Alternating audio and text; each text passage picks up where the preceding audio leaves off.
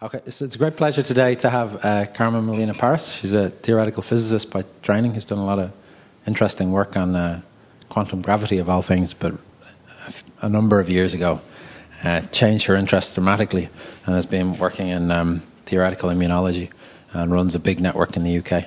And it's a pleasure to have her here talking on this today. And we'll hand over to you, Carmen. Well, thank you very much for the invitation and then the audience. So what I would be talking to you today is work that I've been doing in collaboration with Hugo van den Berg, who's actually done, I would say, an incredible transition because his background training is in biology to really be now in an applied maths department. So learning a lot of mathematics. So I think that's much harder than for a theoretical physicist to learn a bit of the immunology. A collaborator, Grant Slythe, my PhD student, Emily Sturck, and other people that I mentioned at the end. So what I would like to tell you today is how is the diversity in T-cell lymphocytes maintained. So as probably, how many people have heard the word T lymphocyte before? Oh, quite a few. So, but the idea is that I will give you a brief immunological background, tell you what I exactly mean by repertoire diversity, set up the mathematical model based on the immunological evidence, give you the results, and then, of course, there's this more to do, far more to do. So what's the background in immunology? So T cells are cells that are part of the adaptive immune system, and their history comes from stem cells in the bone marrow that differentiate into something called common lymphoid progenitor. I mean, the names don't matter, but the idea is that from the bone marrow, stem cells of the lineage that can generate all the different blood cells differentiate into a different type of cells. Those cells actually migrate out of the bone marrow to move into the thymus, and that's why T cells are called T for thymus, versus B cells, which are another type of lymphocytes, but they actually stay in the bone marrow, so B for bone marrow.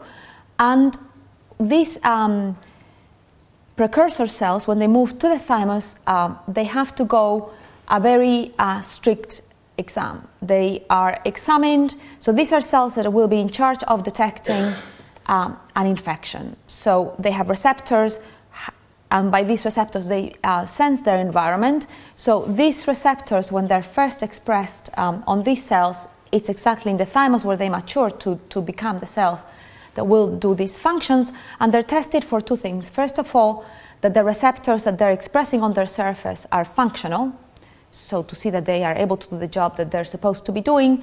But if the receptors are doing too good a job, in the sense that they can generate autoimmune responses, those cells will be deleted.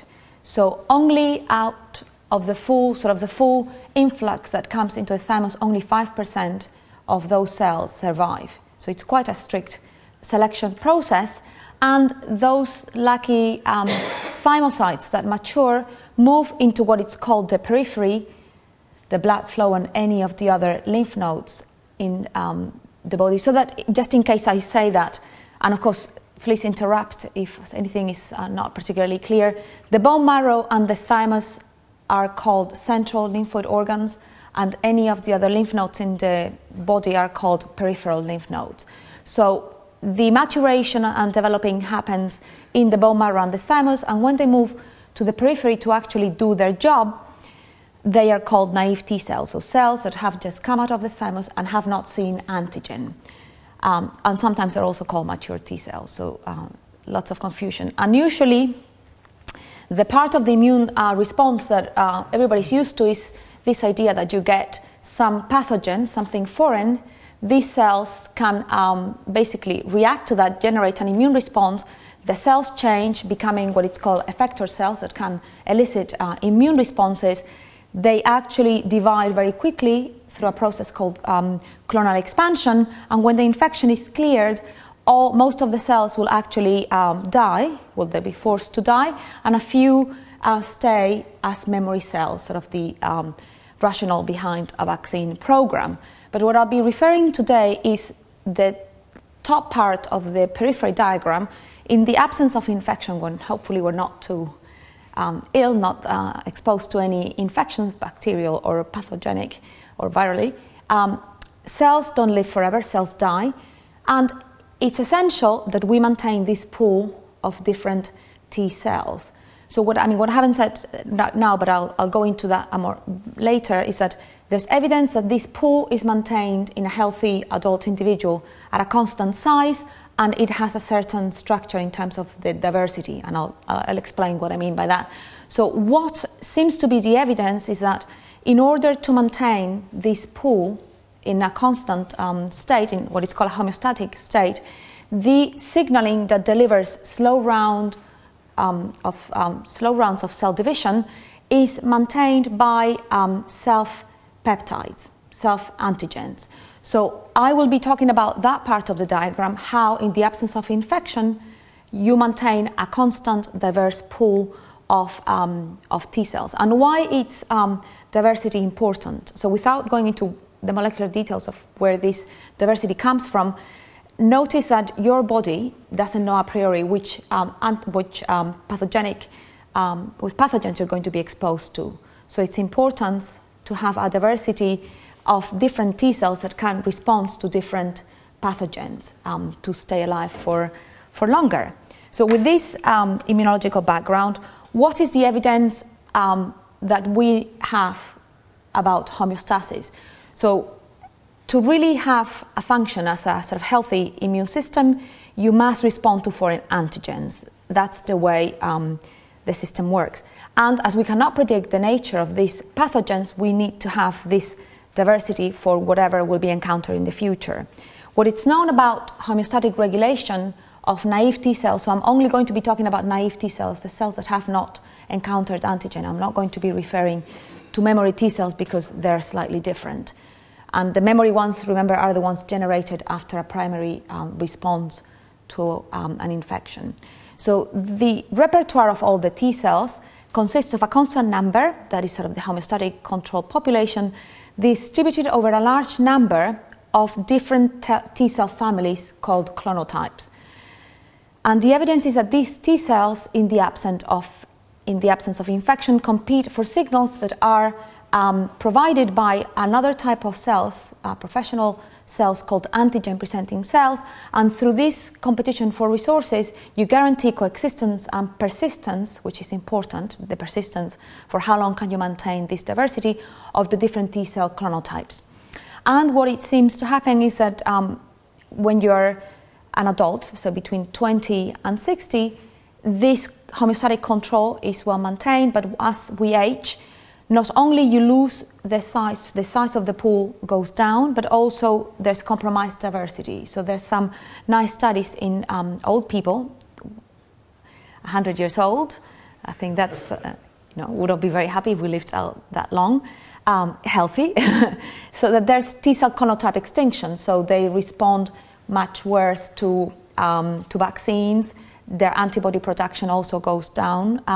So all these things are important. So basically what I will do today is, based on this evidence, build the model. So the little bit of immunology that I think it's good to have to see how these cells interact is that, as I've mentioned, we have two types of cells.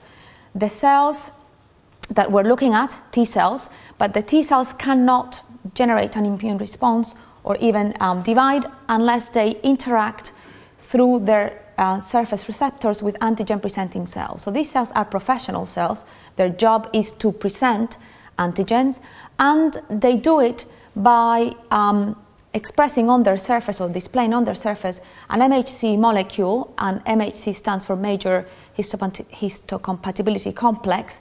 And if you haven't heard about it before, don't worry too much, but just remember that this is the molecule that is linked to tissue rejection, for example. So the fact that T cells can only perform their duty by this MHC molecule implies that if you're going to have a transplant, you have to be MHC compatible, but I'm not talking about it today. So the idea is that you have this wide array of different peptides that are displayed on top of these MHC molecules, and the picture I'll be referring in this talk is the top one, where all the peptides come from your own proteins. And if you're infected, what happens is that a few of the peptides will come from viral proteins or bacterial proteins, but all that is always seen in a sea of self-peptides. So remember that antigen-presenting cells, or APC for short, display on their surface MHC molecule plus peptide, and this is the ligand that can bind to the T cell receptor. And I will denote by PMHC this complex formed by peptide with MHC. And as cells change what they're displaying on their surface, sometimes I won't talk about as an antigen-presenting cell, but an antigen presentation profile to say what is that cell presenting at a given time, because two different cells might be presenting the same profiles at a given time. For T cells, the situation is different. So the T cell can be characterized by the receptor that it's displayed on its surface, and it's called a T cell receptor, or TCR for short. And a T cell expresses multiple copies of the order of 30,000 copies of this same molecule. So you can classify T cells by the type of receptor they express on their surface, and this family is called a clonotype. The diversity so the number of different TCR molecules that a healthy individual has is of the order of 10 to the 7, 10 to the 8, and it's generated randomly by genetic recombination during the thymus process that I was mentioning before. And the fact that this generation is random implies that some receptors won't be functional, and some of them would actually recognize self-peptides too much and generate immune responses. So the idea is that thymic selection tries to have this under control. So based on this ligand receptor binding that gives rise to T cell proliferation in the homeostatic signaling, I'll build the model. So what is it that we want to do? So we have our T cell population that is distributed over these different types of clonotypes, and they are competing for the resources, in this case the antigen-presenting cells that are displaying on their surface self-peptides. So we want to model this with a stochastic description, because sometimes the number of cells of a given clonotype is not very large, about 100, sometimes even 50, sometimes 1,000, but not a million copies of each clonotype. So the variable that we'll use to describe this will be x of t, the number of cells of the given clonotype. But if they're competing for resources, as you can imagine, these variables for the different clonotypes will be coupled. So of course, if you do the full system, that means 10 to the 6, 10 to the 7 different variables. So when we first started looking at this, we wanted to start with an analytical, something we could do with pencil and paper. So we thought, well, how can we do something easier? So what I will show you is the basic of the model. Then at the end of the day, we want to go to a description which we call mean field, in which in some approximation you can decouple this competition. And in that case, what we need to define are what it's called the transition probabilities. If I know that at time t I have n cells, what is the probability that at a given time I have m cells? And notice that this is per clonotype. And this mathematically is called a birth and death process. So the state variables can be 0, 1, 2, 3, the number of cells, with transitions being birth processes. Say with rate lambda 2, I go from 2 cells to 3 because I receive a signal from an antigen presenting cell and one cell divides. Or if one cell dies, I go from n to n minus 1 with rate mu n because one cell has died. Notice that 0 is here a special state because it's actually called an absorbing state. If one cell dies, then I have 0 cells, which means for the given clonotype, that clonotype has become extinct. And it's become extinct because if I have 0 cells, I don't believe in spontaneous creation of matter. So the rate from 0 to 1 is 0. So the issue is, can we estimate from our model the average time to extinction? If I start at our initial time with n cells that are coming out of the thymus, what is the average time that I take for that given clonotype to become extinct. So that's what I want to do. So what the little definition, so I will try to spare a lot of the nitty-gritty details, but some things cannot be, they need to be written. So the T cell, so the assumption is that in order to divide, T cells need a signal from an antigen presenting cell to go through one round of cell division. So with index I will say that's my T cell clonotype, which specifies the T cell receptor, and Ni of T would be the number of cells of clonotype I at time t. Mu sub I would be the death rate per single T cell of the given clonotype. Lambda I is the birth rate, and the idea is that from the model I will derive expressions for mu and for lambda. An antigen presentation profile will be labeled by Q. So if I fix I, the clonotype, Qi is the number of APPs, of presentation profiles, that can signal to I and that trigger one round of cell division. And if I fix a profile Q, CQ is a set of all the different T cells that can receive a signal to divide from an APPQ. So in pictures, if I have on the left the different antigen presentation profiles and on the right all the different T cell clonotypes, and I look at a given, my clonotype of interest is the one characterized by receptor I, and let's suppose that it's getting signals from those different profiles, or it can get signals from all these different profiles, that would be the set Qi. If I look at a given profile and I see, this is the immunologist telling me what is the ligand binding of the different receptors to the different profiles, that would be CQ. So Q can signal to 3 different chronotypes. So all the cells in that chronotype will proliferate if they encounter profile Q, and that's called CQ. And if I put all that together, that's what I have. So let's suppose that my immunologist tells me, I have these profiles and I have these different T cell families, and this is the way they can interact. And I define, so given Q, which is a given profile labeled in the picture there, that profile signals to I, but it also signals to 2 other clonotypes. So the cardinality of the set CQ, again, CQ, remember, is the number of cells, the number of T cells that can receive a signal from profile Q, will be the number of cells in I, because I receive signals from Q, plus the rest. And the rest of the competitors I'm lumping in this NIQ. So what I will be doing is make some assumptions about the structure of this competition to be able to decouple this competition and go to a one-dimensional, to a birth and death process. So just to say, it's so the question is this immunologically reasonable? So the good news is that for sure the interaction between antigen presentation profiles and T cell chronotypes is not one-to-one. So in the context of self-peptides, this is a good approximation. So at least it's not that we're choosing any particular competition and without any relevance to the immunology. So in order to build the model, what I need to do is fix your clonotype, and you will do this for every clonotype. Of course, identify the different profiles that can potentially signal to that set, and then given a Q in the set Qi, then identify the competitors. So you can do that in this case for I. Qi is made of Q1, Q2, Q3. Q1 can signal to I and 1 extra clonotype. So notice that all the cells in cyan will be competing for the same resources in Q1.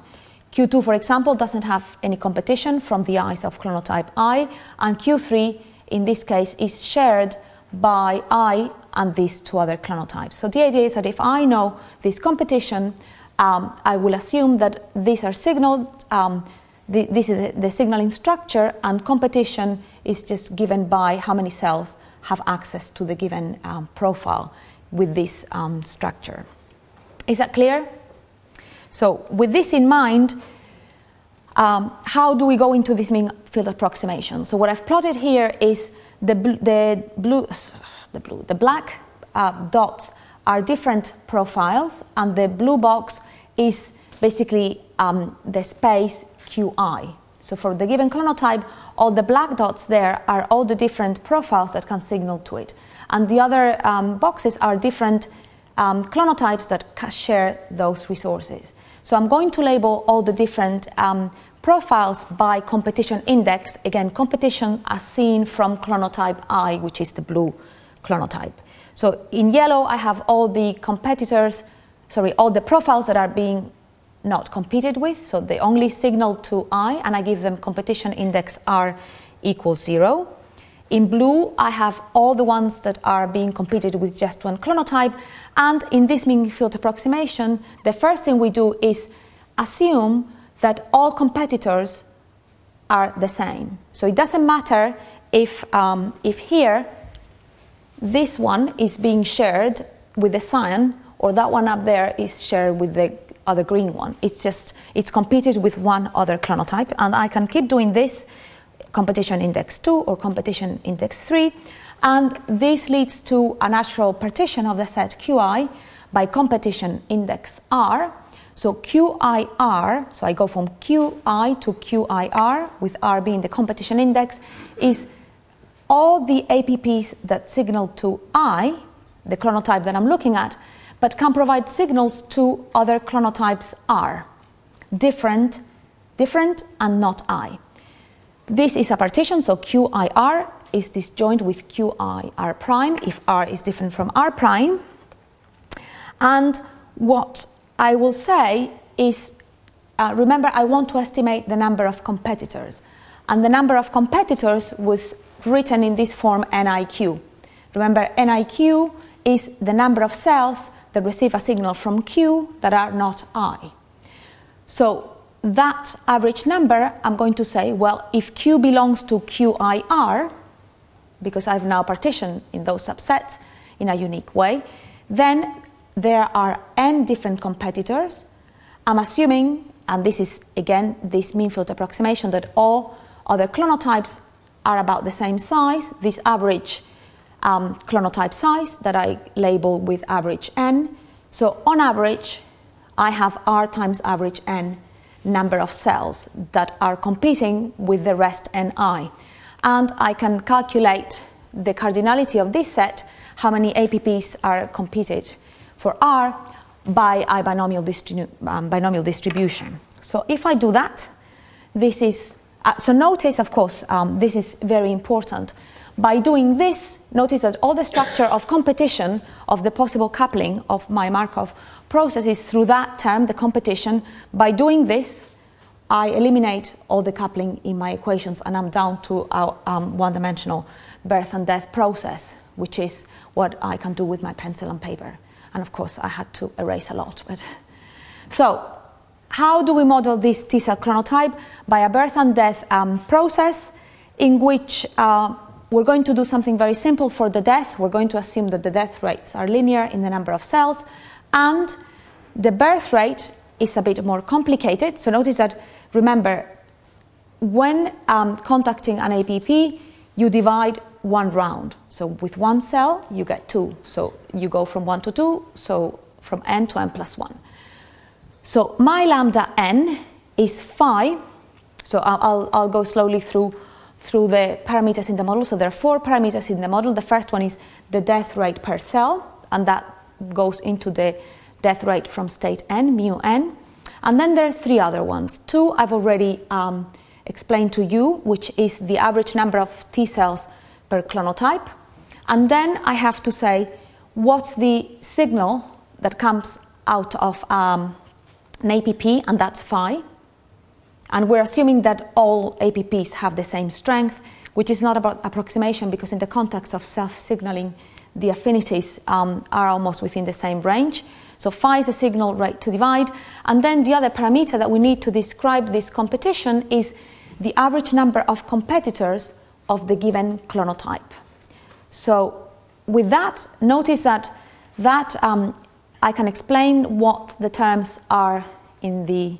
So by doing this approximation, you get that equation. So the rate is proportional, as I said, to the signal strength from the APPs. And remember that you have to sum over all the different signals.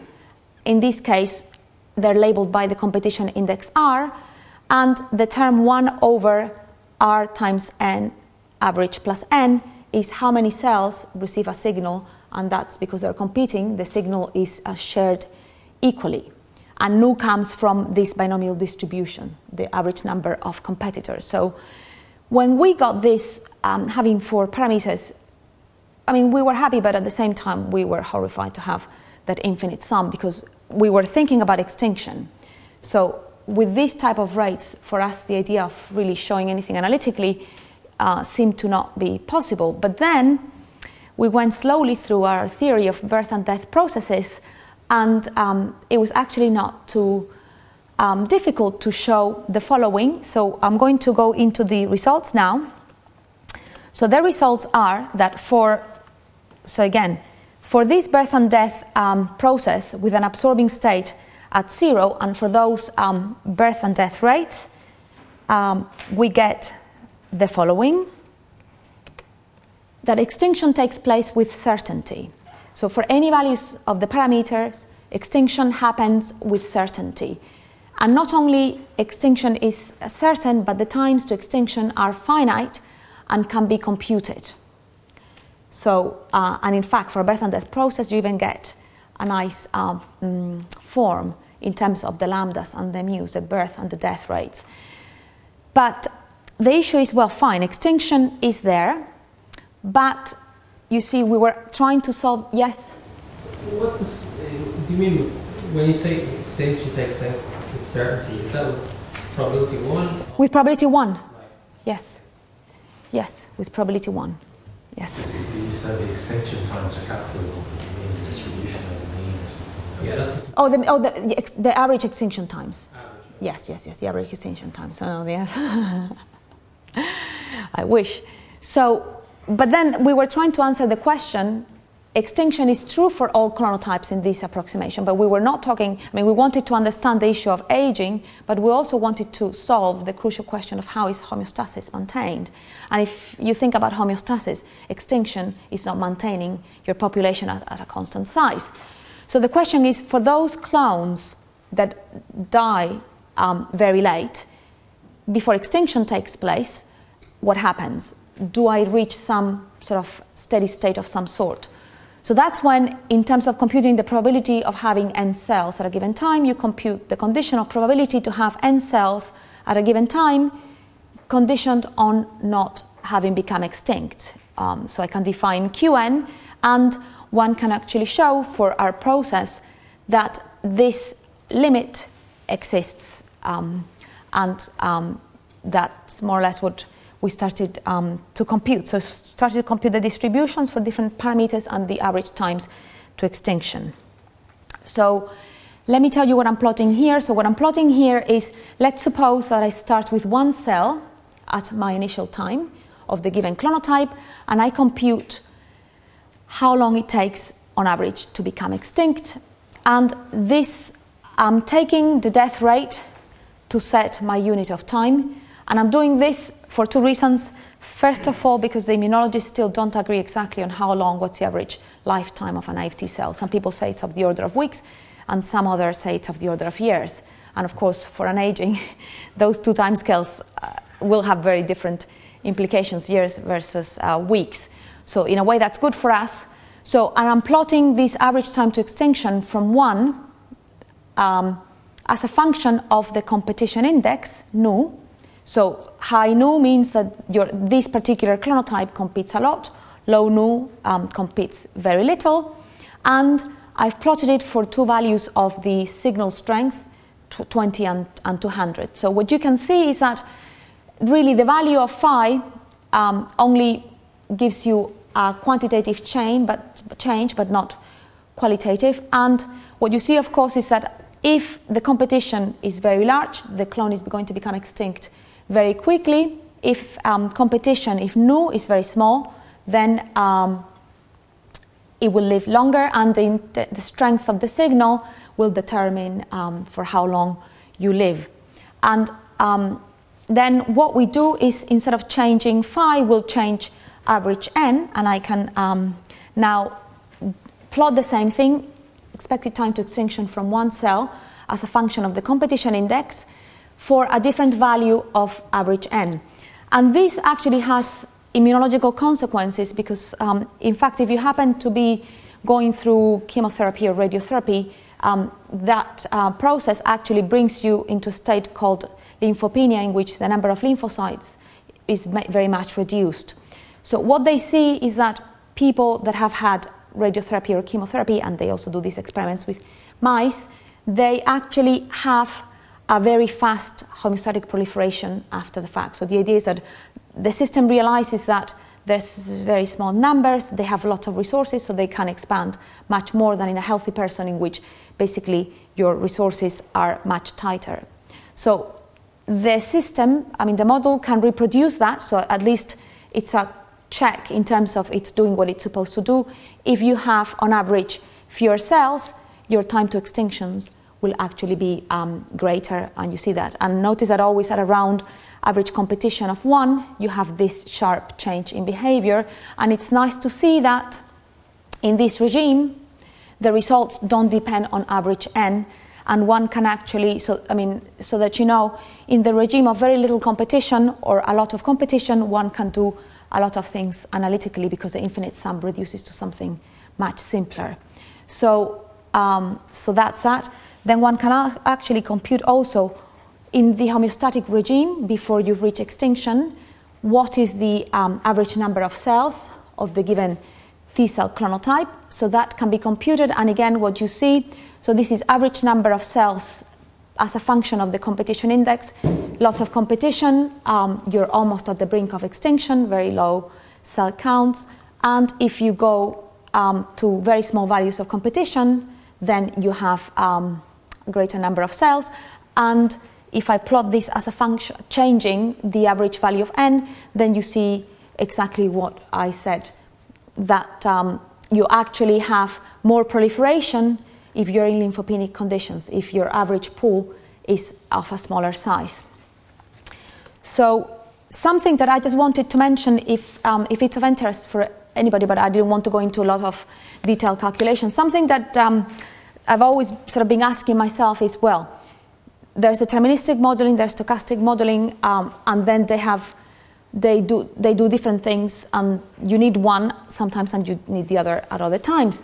So we had done a stochastic model, but then other people had been working with deterministic models. So Van Kampen gives a very nice way in which you do something slightly better, which is from a stochastic process, you can go by a change of variables for any Markov process, not necessarily birth and death process.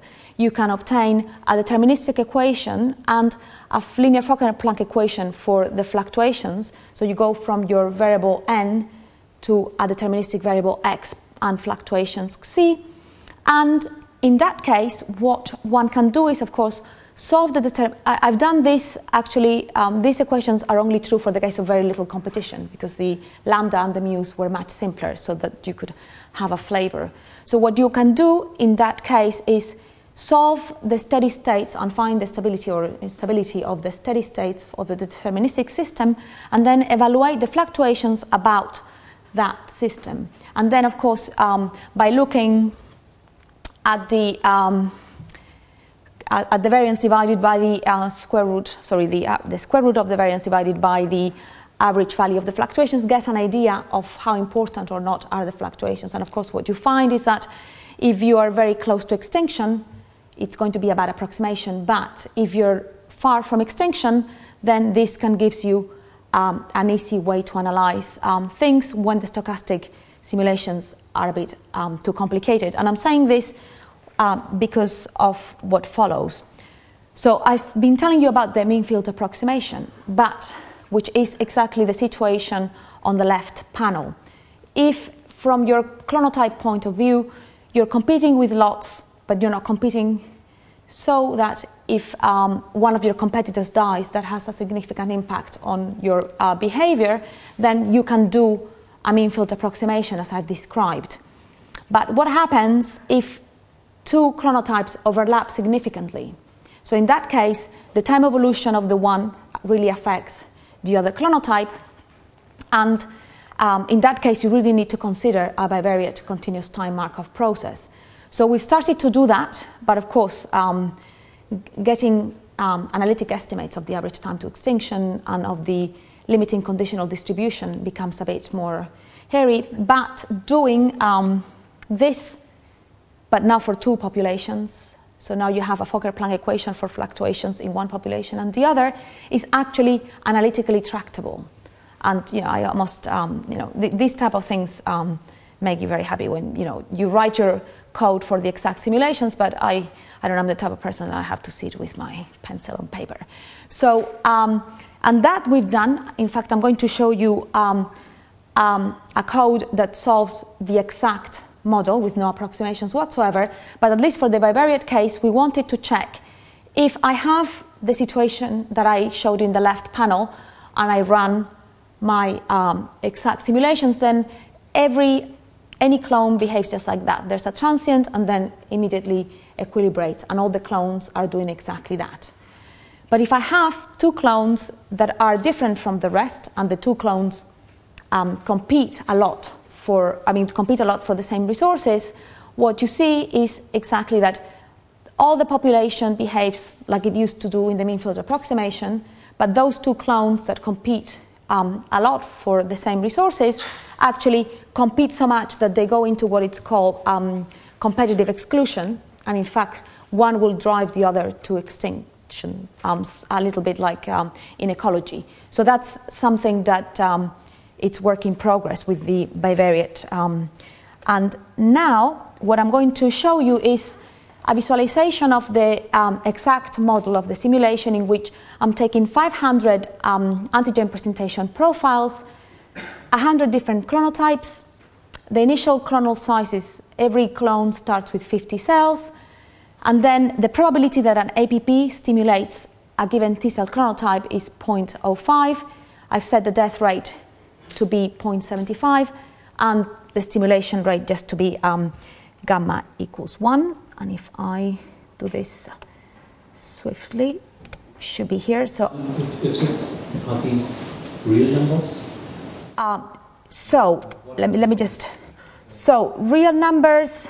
So let me tell you, real numbers just about okay. Of course, a bit scaled down, but the ratios of, so you have 1 to 10. So 1 APC per T cell in the lymph node. The clonal sizes can be between 10 and 1,000. So, and then this probability, this is a number that we cannot check directly, because in principle, there's no library that tells you for all the different 10 to the 7 different clonotypes and for all the different profiles. But we know for sure that it will not be, for sure it's not all to all and not 1 to 1. But I don't think that P matters too much after all. I think it's more the competition, much more than the average probability. And then the death rate, again, that's only set in the time scale, because it can be, that's why I didn't write units. It could be weeks or it could be years. So in fact, I have to say that when we did this, it was good that the referee said, well, fine, you've scaled with the death rate, but is extinction going to be noticeable if you live for, say, 80 years? So we did that in the paper, do the calculation for weeks and for years, and sure, if you do it for weeks, then you will notice that you will become, you'll get clonal depletion before you die. Unless you die at 30, right? And then, so they're not coming out from some data, but they're reasonable. For sure, the first 3, and yes. So I go to where, so I'll explain exactly what I'm doing. So this is a Gillespie algorithm based on what I was telling you, those numbers. So on the lower panel, that first histogram on the left is what we call the coverage histogram, which is how many clonotypes are getting a signal per APP. The right histogram is what is this competition, average competition index for the different clonotypes. The top panel is as a function of time, how many surviving clones you have. I started with 100 so far. Nobody still has become extinct. And then I also have the mean number of cells per clonotype, and in red I'm plotting the total number of cells. So notice that and the little histogram is basically telling you the clonal sizes. The blue histogram on the right, it's telling you the clonal sizes as a function of time. So they all started at size 50, and very quickly, because now you're having extinction, so you're having a big drop. So before extinction kicks in, you have a lot of death without extinction. Then as soon as you start having extinction, you have a bit of recovery because you're competing for almost the same resources, but there's fewer clones. And as you can see, it's nice to see this shift, which of course, the ones that compete the most will become extinct.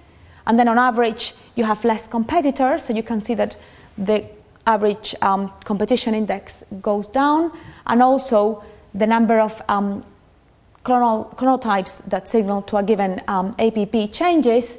And you're not seeing, but we can also output, and I mean, this is something that we need to be doing. We're still sort of developing all these things, is as you have here, we can output, of course you can output more, which clone died, when it died, what was and notice that all this competition index is not fixed, as in the mean field approximation. It's basically computed each instant in time. So you can get statistics about what's the distribution when they die, what was the phi, what was the average competition index. So that could be interesting to the immunologists. So, I mean, we thought that, not only it's good to have the exact model, because as you see, even though the distribution in blue is changing a lot, every time you still have this almost constant. You'll see it will take a little bit of time to equilibrate, but you see the average number, the total number of cells is not fluctuating a lot, which it would be the size of your T cell pool. The average number of cells is also not changing a lot. It's oscillating about 12, but the distribution of the different clonal sizes is actually changing a lot. So in terms of your repertoire coverage, that is quite important, because if you happen to be infected, I mean, if we believe, let's suppose that we believe this is telling you what's happening in your body. If you happen to be infected with a certain pathogen, when the given clone that can respond to that pathogen happens to be in low numbers, even though you're still in this homeostatic balance, that's not probably very good. So these are the types of things that we're doing. And then, unless you want to see this for longer, but I'm sure you've seen enough. But I think it's nice to see. So we've actually did this because, particularly if you're talking to immunologists, even if you show them the arrows, they, for sure, the equations don't mean a lot. And then this, for them, makes much more sense. And then, it's kind of fun to do these things. So I'll finish by basically going over what I've done. So basically, based on immunological evidence, we built the model, which has 4 parameters, but the results are robust, don't depend on any fine-tuning. We can show with probability 1 that extinction is certain, calculate the expected extinction times, and of course, the clones that have more competitors have a shorter lifespan.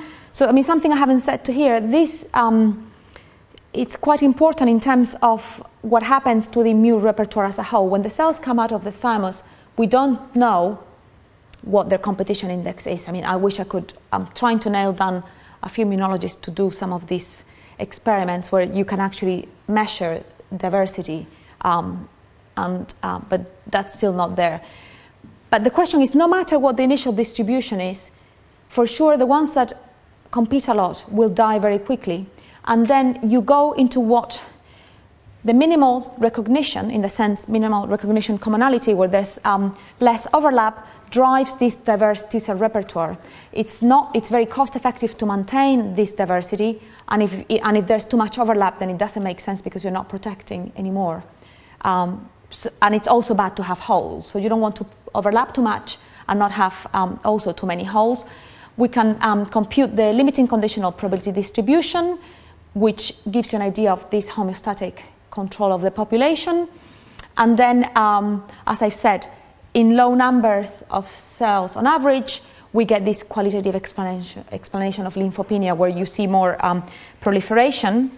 And work in progress is that here we've assumed that at your initial time, your thymic export gives whatever it is, but then you forget about it. But in reality, the thymus keeps outputting new cells continuously. So if you include that, for sure, you wouldn't have guaranteed extinction, because the clone might die out, but the thymus can export a new cell, a cell from that specificity. Something that I would like to do, and this is maybe back to the question that Wilhelm asked about what numbers can be immunologically derived. So the competition index could be computed from scratch based on some competition probabilities. And notice that in the mean field approximation, n is an external parameter. It needs to be computed really self-consistently, and at least the numerical simulations, as you can see, tell you that if you're doing even the right thing, the system equilibrates, and the mean field approximation doesn't really do such a bad job for how simple it is. And then we're now focusing a lot on the bivariate competition process and to get an analytical handle on things, and by that we're using the large N approximation. So if you're interested in experimental or theoretical immunology, BBSRC has funded a network.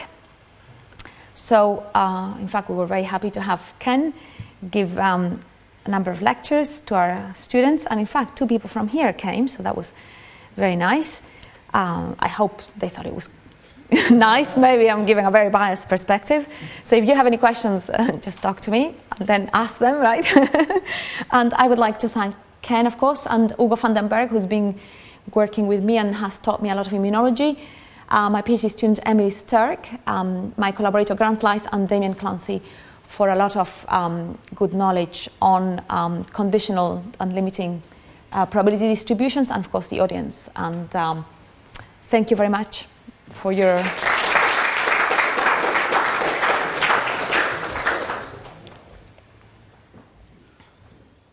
Does anybody have any questions? Anybody want to give Carmen a hard time? Or are you going to leave it to me? Rick. I have a muffin if I need more energy here. So does this mean that we should all take a sample of our lymph nodes and freeze it for later re-injection? Well, I mean, in a way, yes. I mean, this is stem cell therapy is exactly doing that. Because the stem cells have the potential to give new T cells, new B cells. A sample of the current distribution of our T cell population. If you can freeze it. Yeah, the only question is that right now you cannot convince a lot of immunologists to say what's your diversity. But maybe in 10 years from now, I've convinced them. So, no, I mean, I think it's slowly, people are slowly realizing that, yes, your diversity is very important. And believe it or not, there's a group of immunologists at Norwich, at the Institute of Food Research, and they do gut immunology, which is sort of very different. But of course, through your intestines and your stomach, right, you're having all these foreign things going to, and you still tolerize. But it turns out that the development of your immune system depends a lot on the early foods you had as a newborn. Because, I mean, you know the issue of having commensal bacteria. So there's apparently quite a feedback between the bacteria and the pressure they can put into some of the T cells. So, and how tolerant they can be. And so the question of, again, you know, the egg and the, the egg and the chicken, yeah? What comes first? So yes, it's depending on which bacteria you're exposed to, then, yeah. Are there any other questions? Mark, right down the back. The memory cells, how long do they last? Do they have to be... Well, that's also, so again, they seem to be actually shorter than these, but again, that's a bit, there's not a magic number, but I would say some of them can live up for years, but again, not. A vaccination wouldn't work if Basically, you need your boosters. You had this QN Basi, Yes. Basi stationary distribution or conditional distribution. Is there any hope of computing it, getting some analytical handle on this Yes, distribution? yeah. So I haven't said that, and in fact, I should mention the name of a very nice, I don't know if he calls himself a probabilist, a very nice work he's done, Ingemar Nassel in Sweden. So he has, I'll go back to where it was. There. So the Qs themselves satisfy exactly the same Kolmogorov equations as the P's, but with a nonlinear term, linked to the fact that Qn is Pn divided by 1 minus P0, because 1 minus P0 is the probability of not dying out.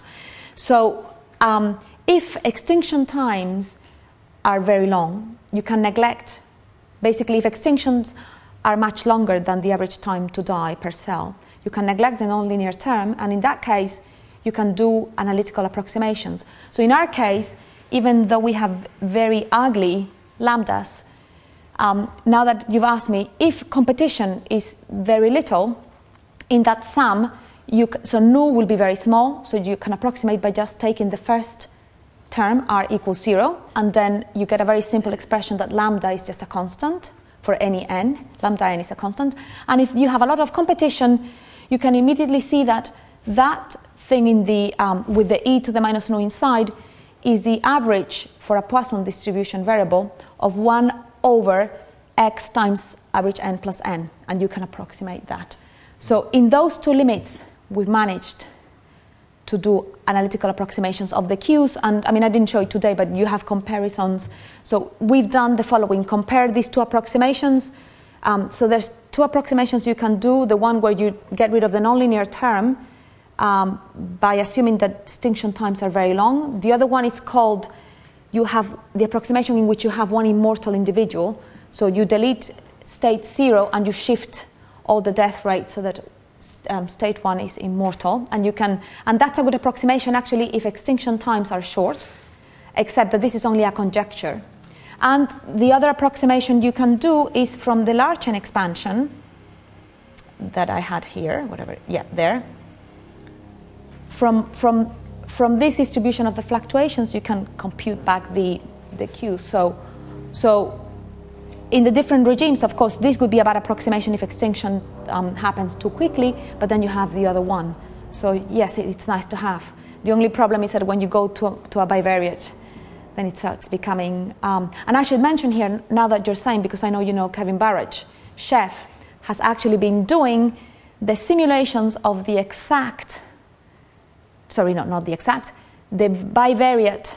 So in the same way as I said here, there's little competition. In the approximation one, there's little competition, but you have two chronotypes that compete a lot for the same resources. So there's little competition with the background, but a lot of competition between two. He's been looking at the distribution, the conditional distribution in that case, with all these methods that I was, But analytically, the only thing you could do is compute this, because this Fokker-Planck equation, it has a standard solution. So, yeah. Okay. So we can have a technical chat after. I'd like to thank Carmen one more time for visiting. She's here for the rest of the afternoon. So if anyone hasn't had an opportunity to speak to her and wishes to, please feel free to come and trouble her. Okay. Thank you.